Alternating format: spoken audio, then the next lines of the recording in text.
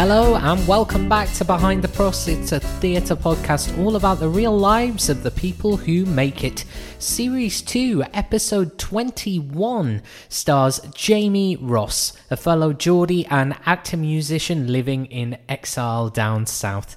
We talk about lockdown jobs at Tesco's, GSA, Seabourn, the University of Manchester Musical Theatre Society, the positives and negatives of mixing up musical training, the Edinburgh Fringe, playing for school assemblies as a child, musical influences, building coffee tables, life-changing theatre, and so much more. Enjoy!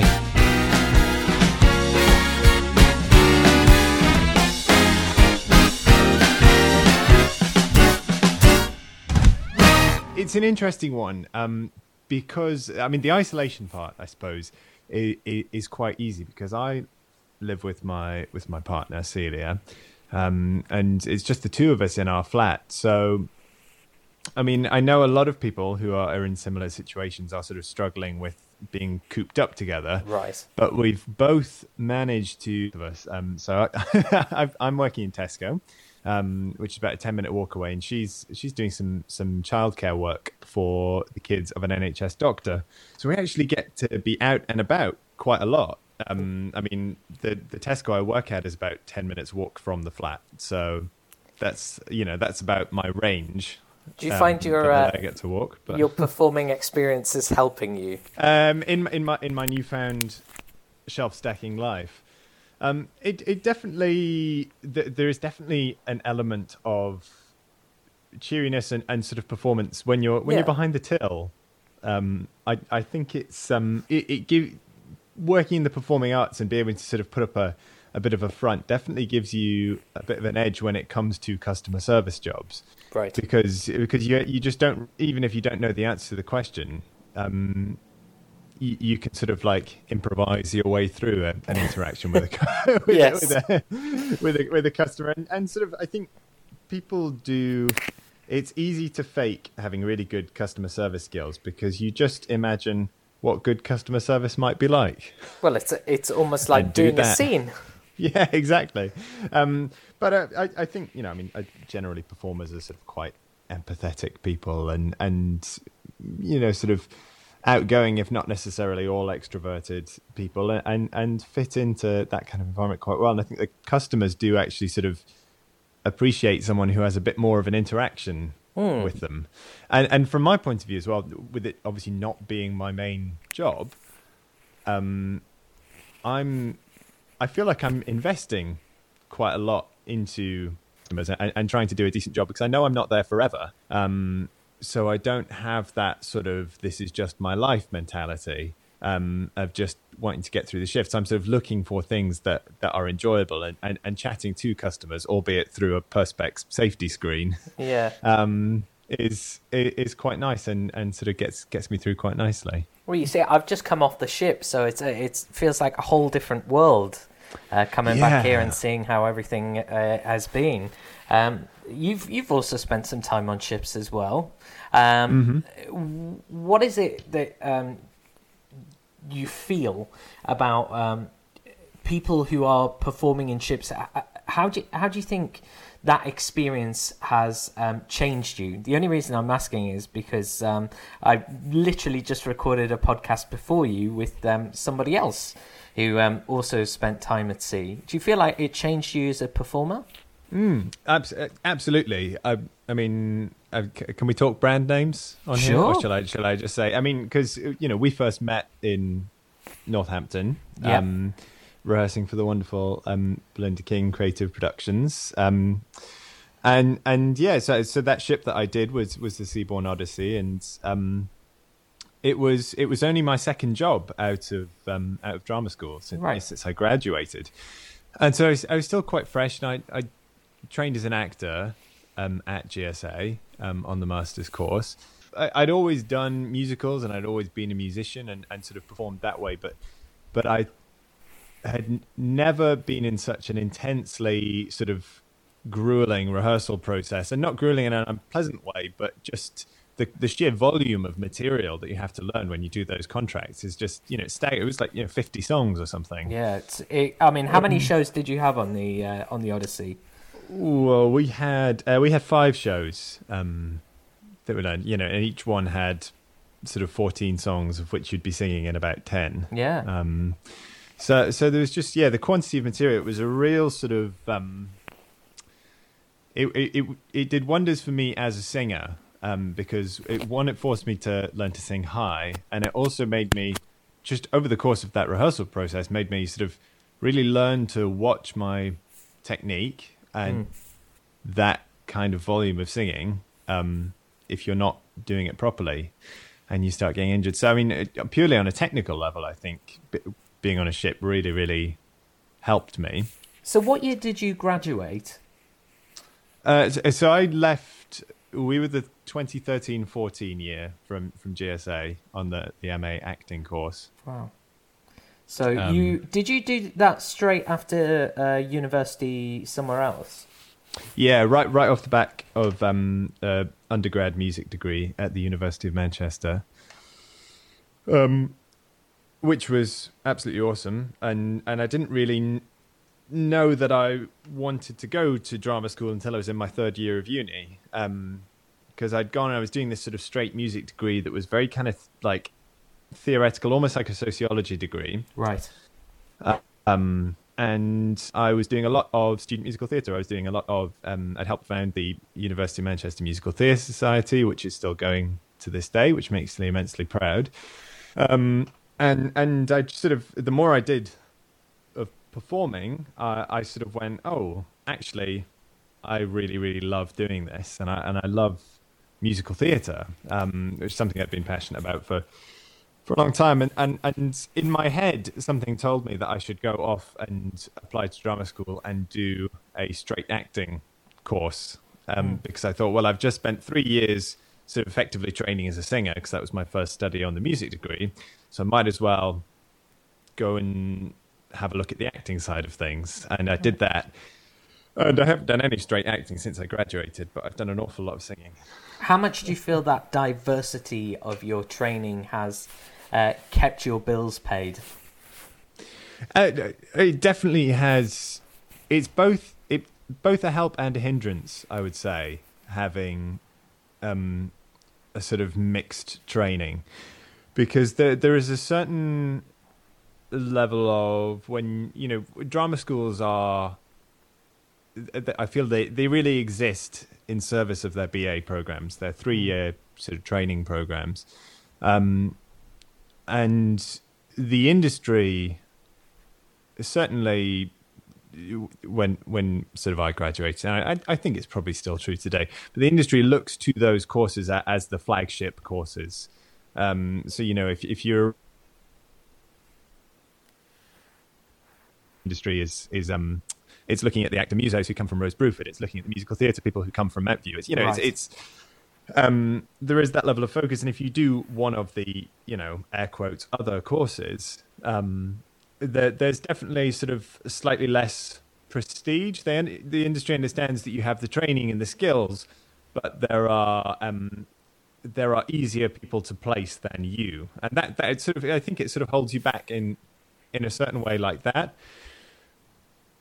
But on the flip side of it, the fact that I've got a sort of a lot of musical skills, and sort of I also do, I'm also an MD and an arranger, helps you also fit into a lot of different boxes where other people might just fit into one. So you're kind of pigeonholed and not pigeonholed. That has actually helped me out a lot, sort of over the years, because it means that I can say yes to a lot more things. Yeah. Well, I guess that's a big positive of it all. So when did you first start realizing that music was something that you could make a living out of? Ooh,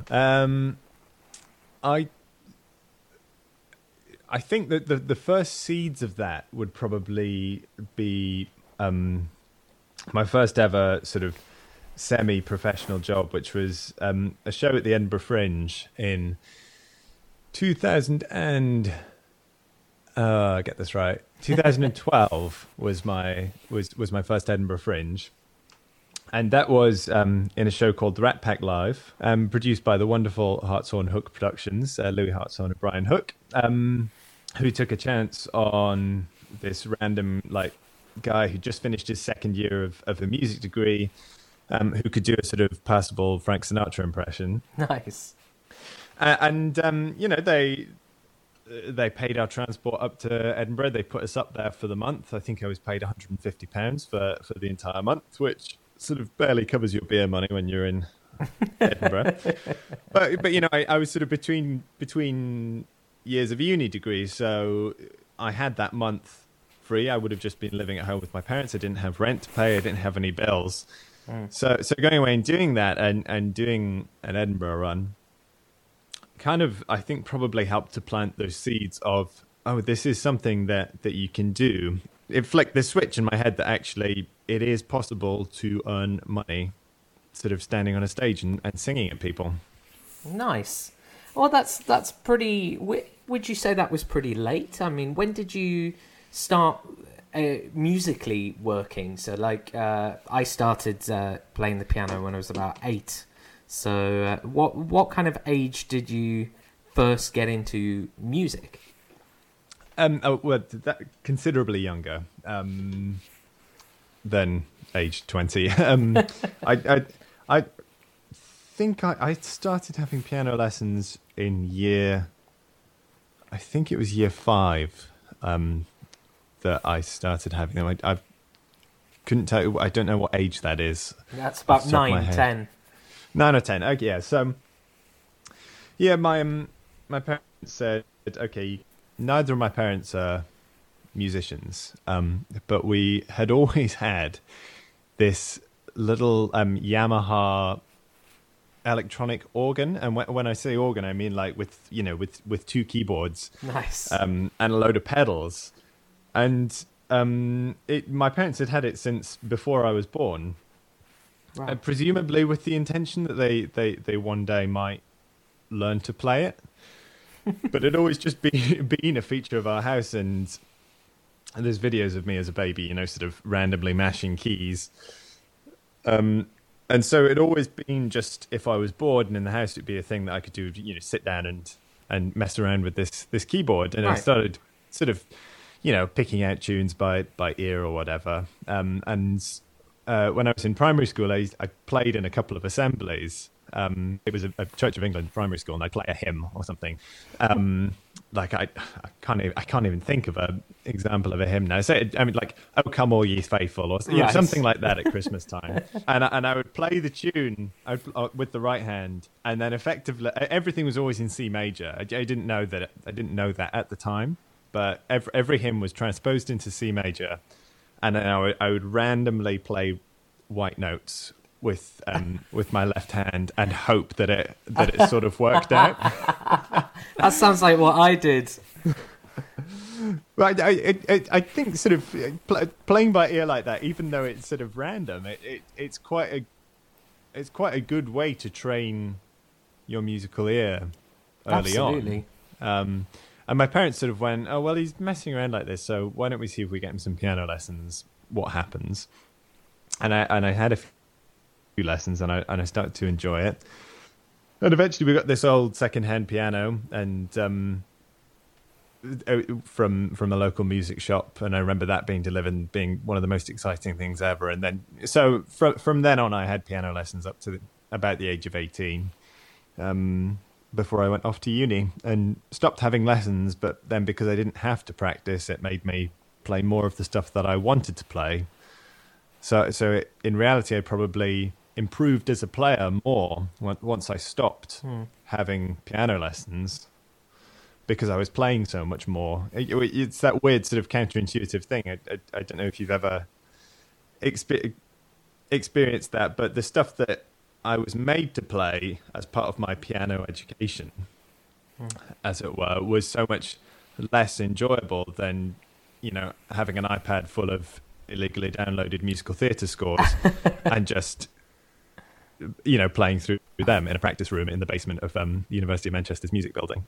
Oh, I say all the time in the show I do that the time that I truly took piano seriously was when I was just allowed to get on with it myself. Yeah. I had a great teacher, and she still teaches now, but bless her. But I must have drove her up the bloody wall because I knew how to fake it, and I knew what it was meant to sound like, but my technique was dreadful. I think I was in a similar boat, except I wasn't even any good at faking it. Sort of all of the exam pieces and stuff, I would just barely practice them through the week, and I'd come and sometimes the first time I'd looked at it, I used to drive.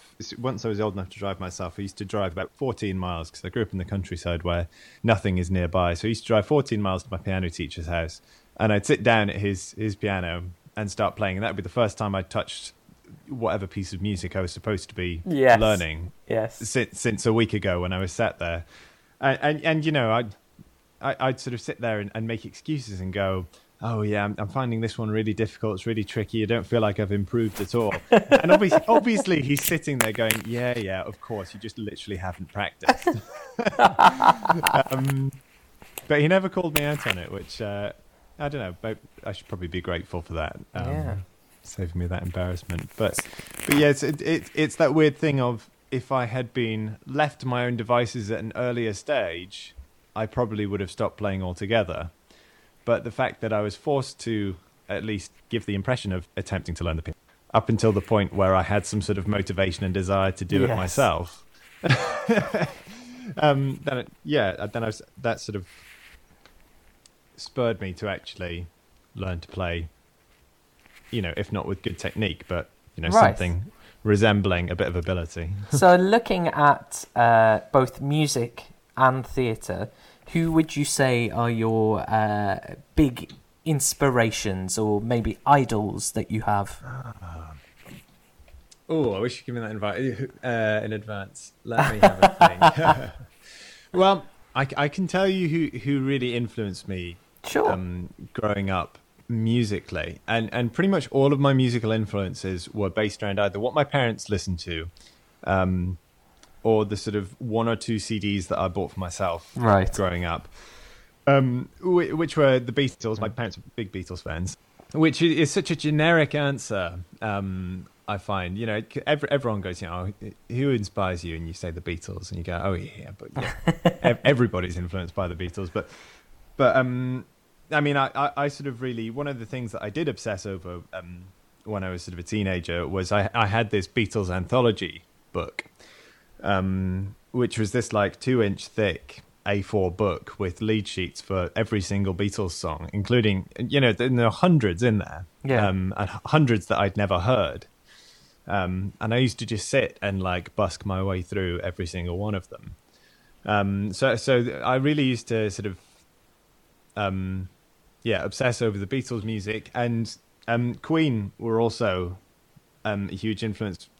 In terms of, I really, and I still do, admire the sort of theatricality of all of Queen's music, and the sort of like the showmanship and storytelling that's within all of their music. I think I really albums like Night at the Opera are not just great music, but they're like works of art. They're theatre in itself. Yeah, there's sort of just there's something about the kind of like imaginary world that gets conjured up anytime you're listening to a Queen album. You're sort of it's this just like weird sort of camp, like beautiful space with like incredible electric guitar solos everywhere, but also everyone's being sort of really kind of sarcastic and tongue in cheek, and sort of there's like there's so much going on with them that I just love. I think probably my other big musical influence, actually two other ones. One of them is Don McLean. Yeah. Who I went through a brief phase of being utterly obsessed with American Pie, and then bought his greatest hits album from Woolworths, and it's got loads of loads of great versions of songs from the time, like Castle in the Sky, and sort of all of these sort of like 50s 60s like standard pop songs. Yeah. And I always really admired his sort of, again, storytelling through song and that sort of honest style. And I always found him like a slightly more palatable Bob Dylan in some ways. It's sort of like Bob Dylan with all the like political corners like Right. sanded down, and his voice is a bit more pleasant to listen to.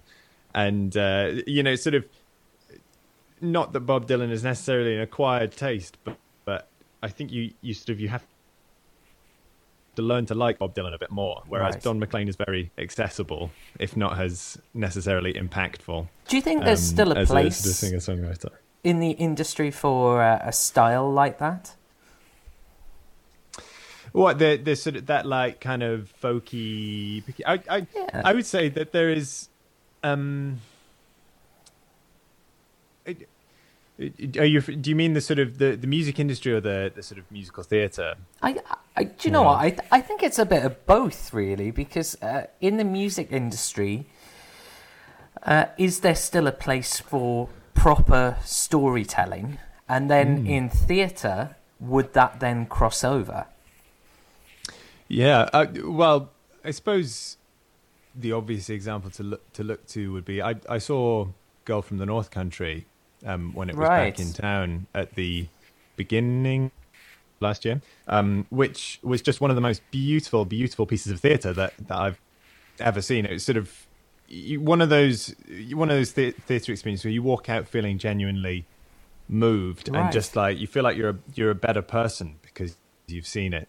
And obviously there is a lot of taking of the original Bob Dylan material and sort of rearranging it and sort of re-presenting it, but compared with your standard, I mean, not that Girl from the North Country is jukebox musical in any sense. But if you were to if you go, this is a thing that you go and see, there are actors on a stage, sometimes they sing Bob Dylan songs, but they're telling a story that's unrelated to Bob Dylan. Sure. And you go, oh, so that's a jukebox musical, but no, it's a play based around the music of Bob Dylan. And I really think that there is so much more scope to produce things like Girl from the North Country, and have these really sort of heartfelt, beautifully crafted pieces of music theatre, theatre and drama that incorporates music and actor musicianship that is not necessarily just another jukebox musical. Right.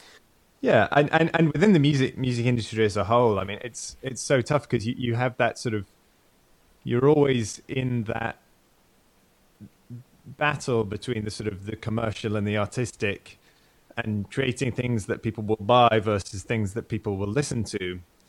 I mean, there are some fantastic singer-songwriters out there. One of my absolute favorite artists at the minute is a chap named Gabriel Kahane, who, if you've not listened to any of his stuff, he's just such a gifted composer and songwriter and lyricist.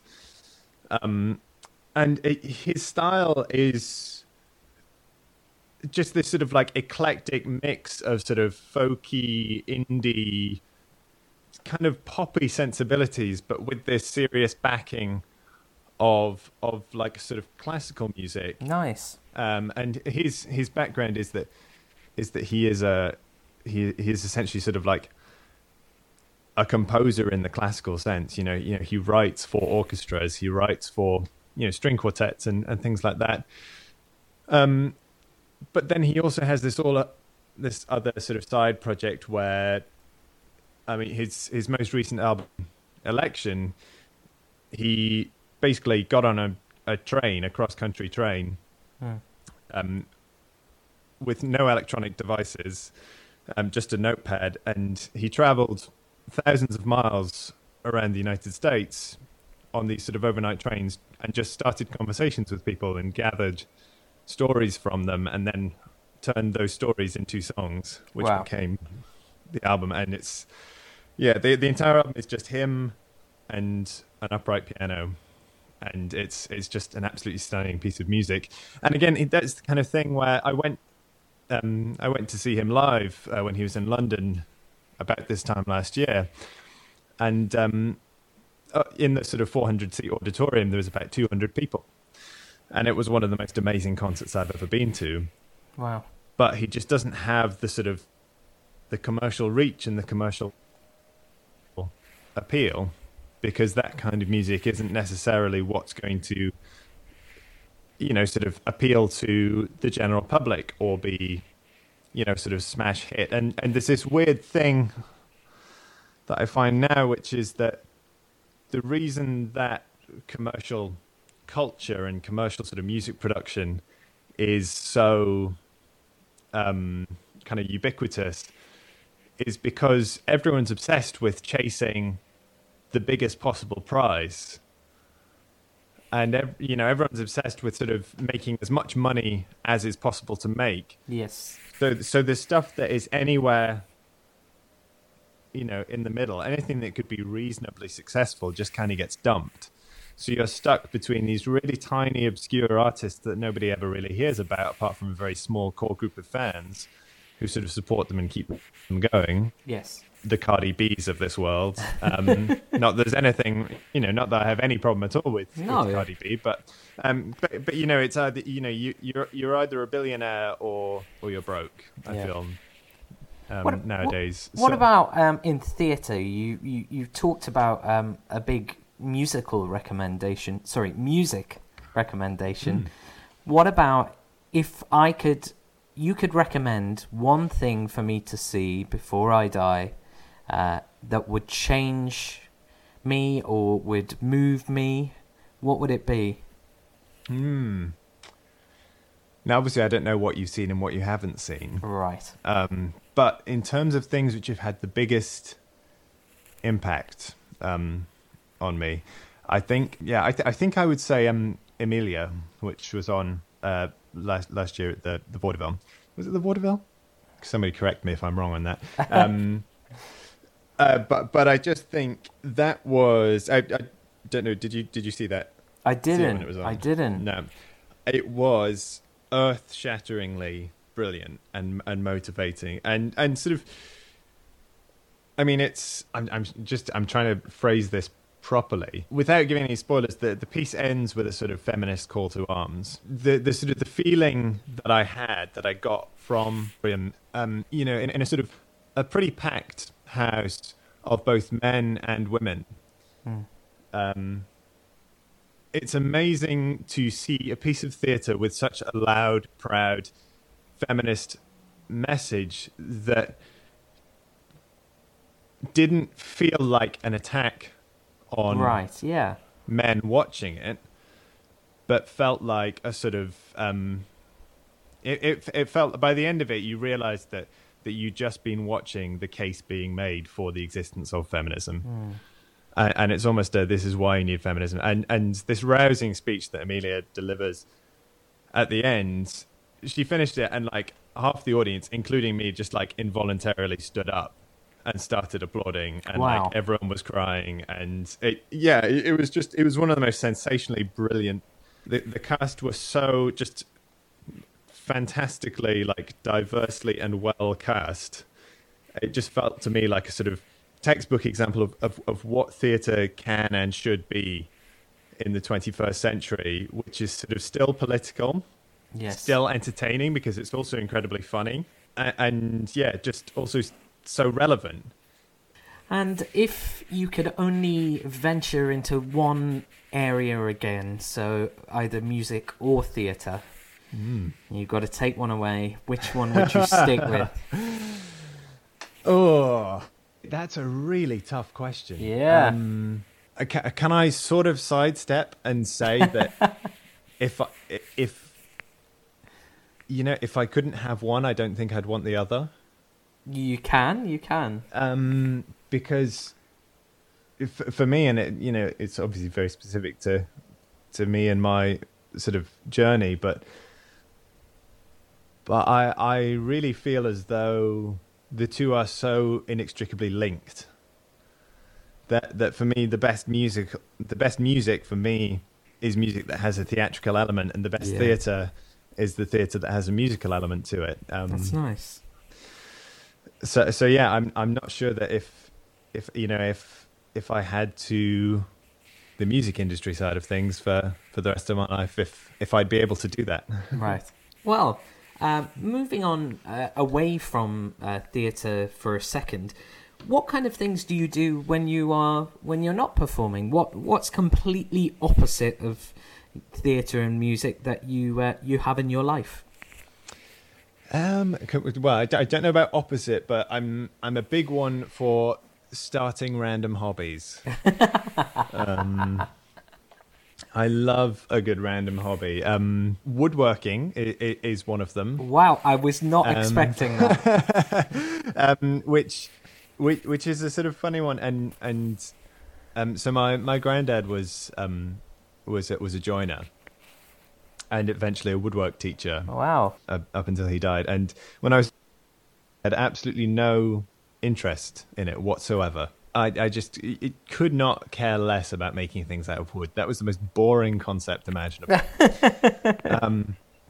And then so my granddad passed away at the end of 2017, and since then I sort of almost subconsciously, as a way of connecting with his memory, suddenly found that woodworking was absolutely fascinating to me.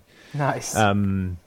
And so just like, obviously we live in a sort of smallish flat in southeast London that doesn't have any outdoor space that's not the park or the street. So there's not much room to have a workshop.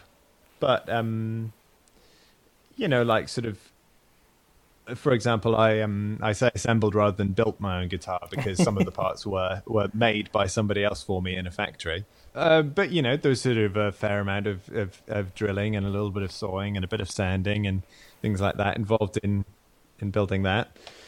And I built a coffee table a couple of years ago. Wow. That was really fun. That was my first sort of woodworking project. Was I went to I think it was Homebase and bought some planks of wood. You have to send a picture, and I will put it as part of the podcast description. Excellent. I think it's on my Instagram. I'll have a scroll through. Nice. Now, are there any places that you love touring to, or any cities while you've been when you worked at sea that you loved? When we were on the Odyssey, we went once and only once to Valletta in Malta. Ah, yes. Which is such a gorgeous, gorgeous city. And there is so much kind of history in Valletta, and yet it's such a modern kind of city as well. It's one of those like beautiful cities that has managed somehow to preserve this really kind of like old world feel. Yeah. While still, having a Starbucks and like underground bars that serve like craft beer and cool things like that. Somewhere with Wi-Fi is always important. So, yeah, I mean the number one criteria for any dock is decent Wi-Fi. But in the UK, cities that I have particularly enjoyed touring to, I quite like I find Eastbourne really cute. By the sea. You like a seaside one? I do like a seaside one. I also like Bridlington. Bridlington Spa, no way. Yeah. But there's something about Eastbourne that it's so cozy. And yeah, we did the I just have very fond memories. So when I did Footloose, when I was swinging on the Footloose tour, I was off stage swing, and we got moved to the Devonshire Park Theatre because I can't remember the one is next door, the bigger one in Eastbourne, but that was having some renovations done. Right. So they put this quite large sort of touring show in this really tiny theatre, which has like no back of house space.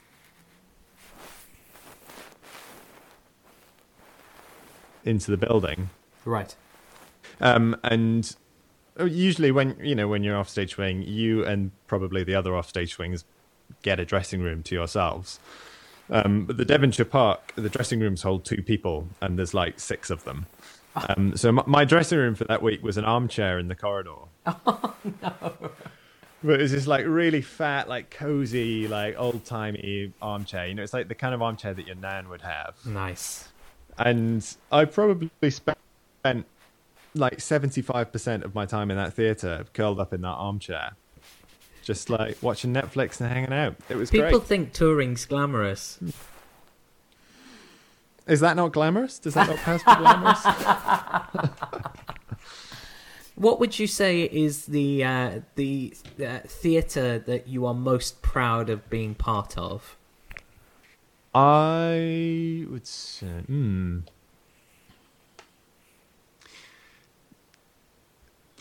probably the first bit of theatre that I ever did. Well, rephrase. The first job I ever did was a show called Adam Long's Dickens Abridged. Wow. And that was another swing job. Actually, that was my first job out of GSA. And there was a cast. It was 4 guys, and it was 90 minutes. And it was the complete works of Charles Dickens in 90 minutes. So the concept was that these 4 guys were a Charles Dickens tribute band that had come over from California with their guitars and a bunch of silly songs, and they were going to do all of Charles Dickens' books in 90 minutes, and other books got done in sort of like a 30-second long rap. Gotcha. Wait, I think I saw this. Did you? I think I did. Was there more than one tour of it? We did it in 2015. Right. But it had been on before, and I think it toured before in a sort of slightly different form. But I think it had a brief stint at the Arts Theatre a few years before. That rings a bell. But it was written by Adam Long, who's one of the founding members of Reduced Shakespeare Company, who is just brilliantly funny and gifted writer of comedy and comedic songs. And we'll do a one-man version of From Top to Bottom because as a swing, that was my job, was to know all 4 of these guys' tracks. And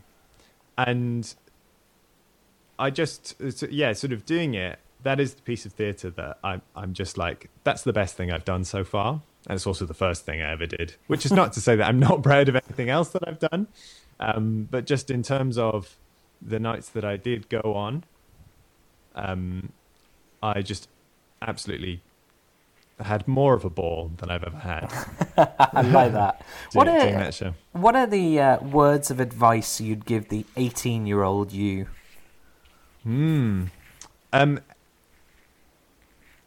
It's tricky because 28-year-old Jamie is pretty content. That's good. Sort of life in general.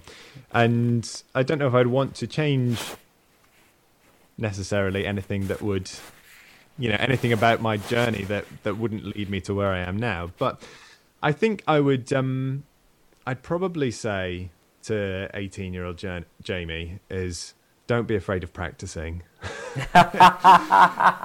And because I think at that time, 18-year-old Jamie, it was, and it's what a lot of people go through when they move out of their, small town where they grew up and move to a new sort of city with a bunch of different people who are all interested in the same things that they're interested in. Yeah. But I definitely had that, suddenly just being, some random human being. Right.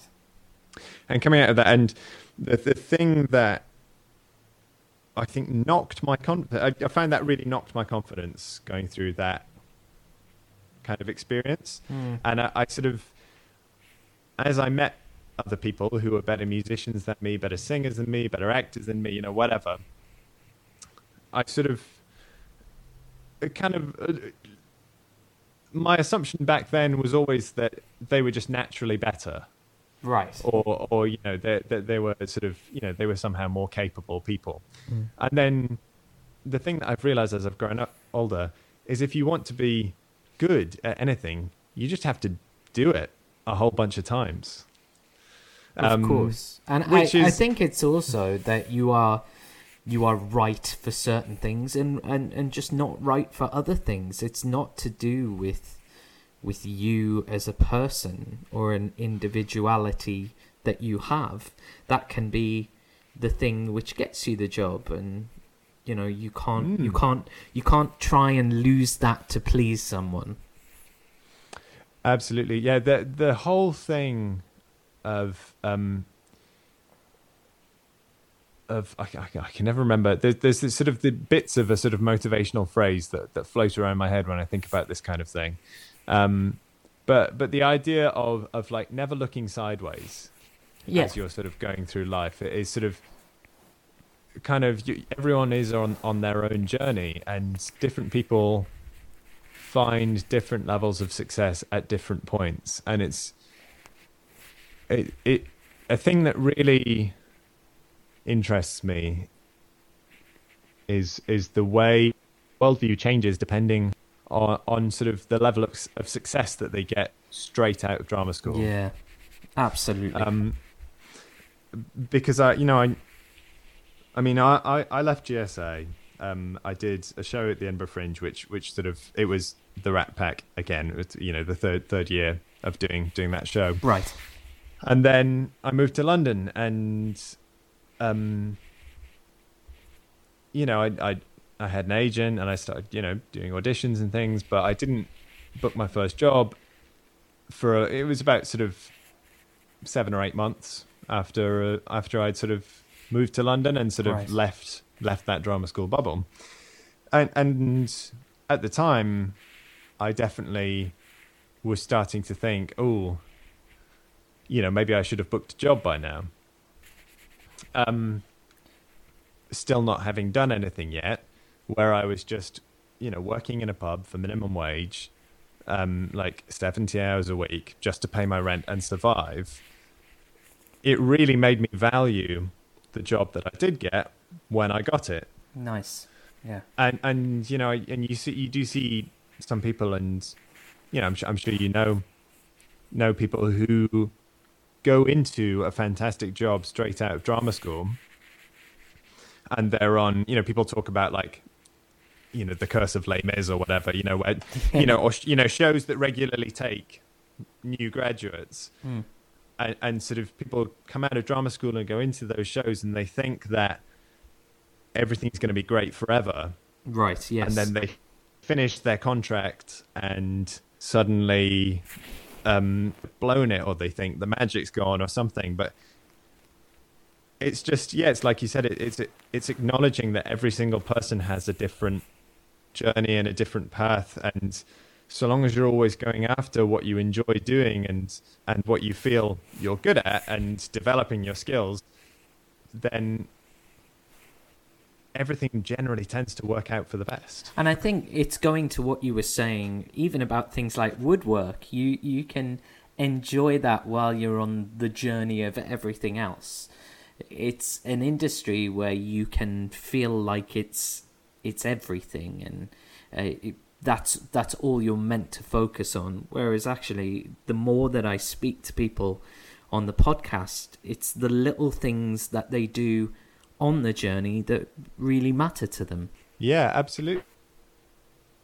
It's, you know, it's the holidays that you take, and it's the, you know, the things that you do with friends that are the majority of the happy memories. And that's not to say that you don't have fantastic experiences when you're working. And one of the really wonderful things I think about being in this industry is, yes, it's tough and there's a lot of rejection, but when you do book a job and when you are working, you are being paid to do the thing that you absolutely love doing. Yeah, for sure. And that is sort of a reward in itself. The hard work part of this job is the times when you're not working. So it's finding the ways to make those times as enjoyable as possible and get as much as possible out of those times and enjoying that freedom, essentially. And coming back to what we were talking about at the start of the phone call, with all of this COVID-19 being completely shut down for the time being.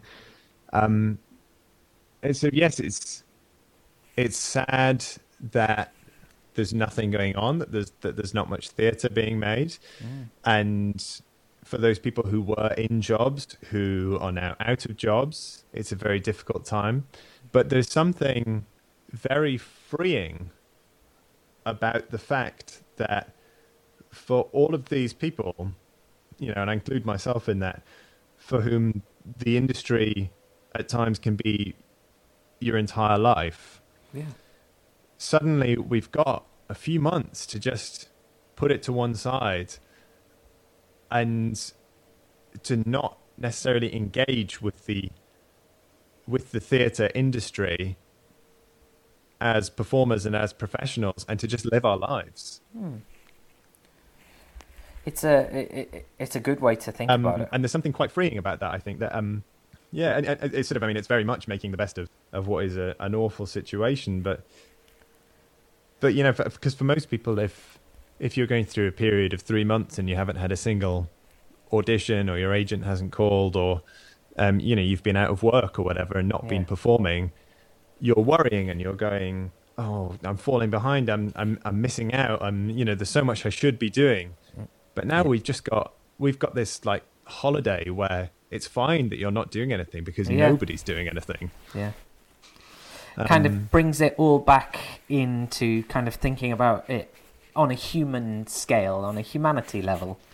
So in 70 years' time, hopefully you'll still be alive, but what will what will people say about you, or what would you like them to say about you?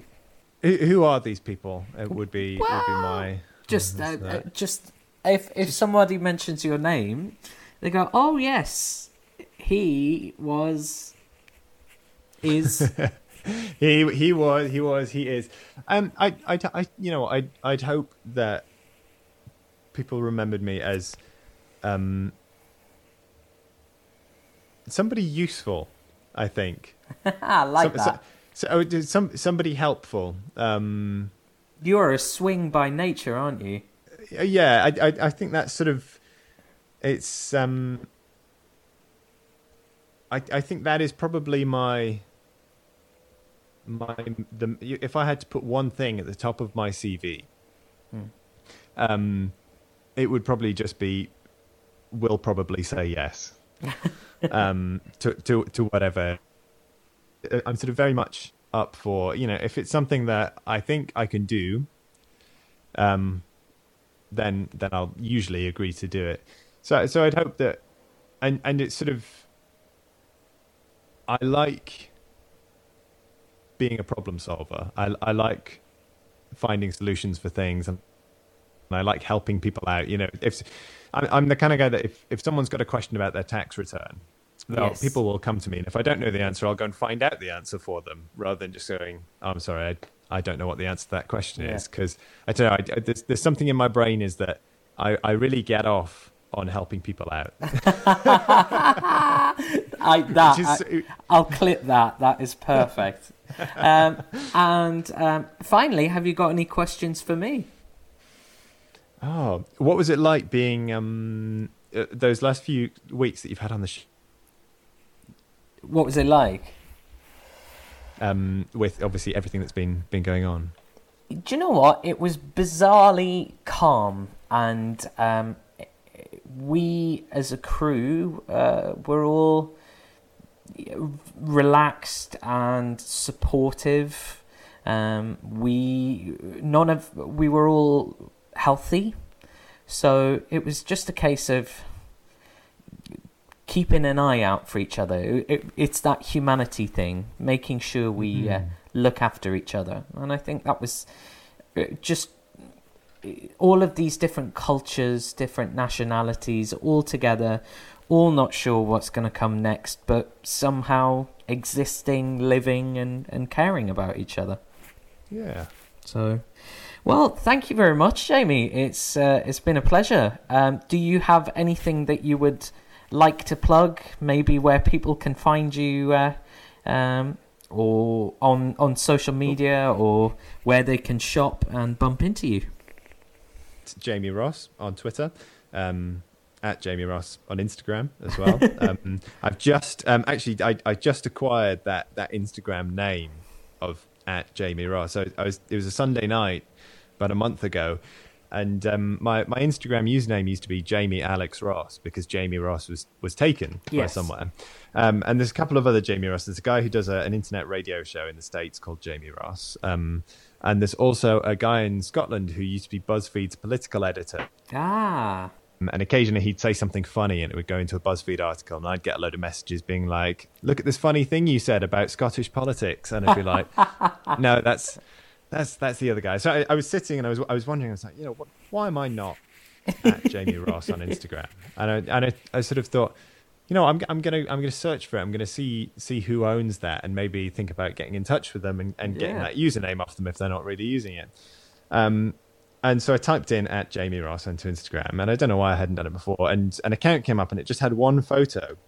And I looked at the photo, and I was like, oh, that looks kind of familiar. It was a picture of a desk with a load of crap on it, just like stacks of books and papers and stuff. Right. And the caption was, look at the state of my desk.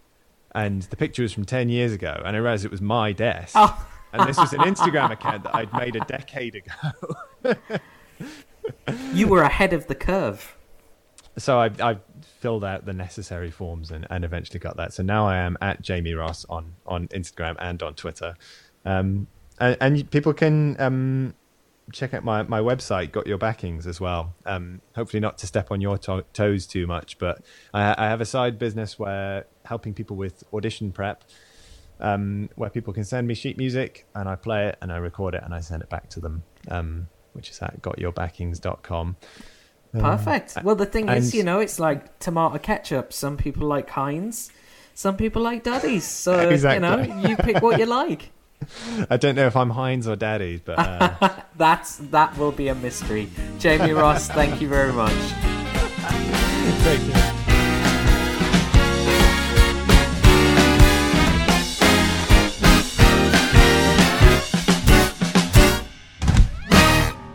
Behind the Pros is a podcast hosted by Buzzsprout, with musical thanks to Audio Jungle and Itan Epstein Music.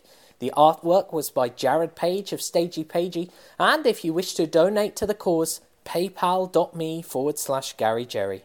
Any enquiries about Behind the Pros podcast, please contact behindthepros@gmail.com. Thanks for listening, and see you next time.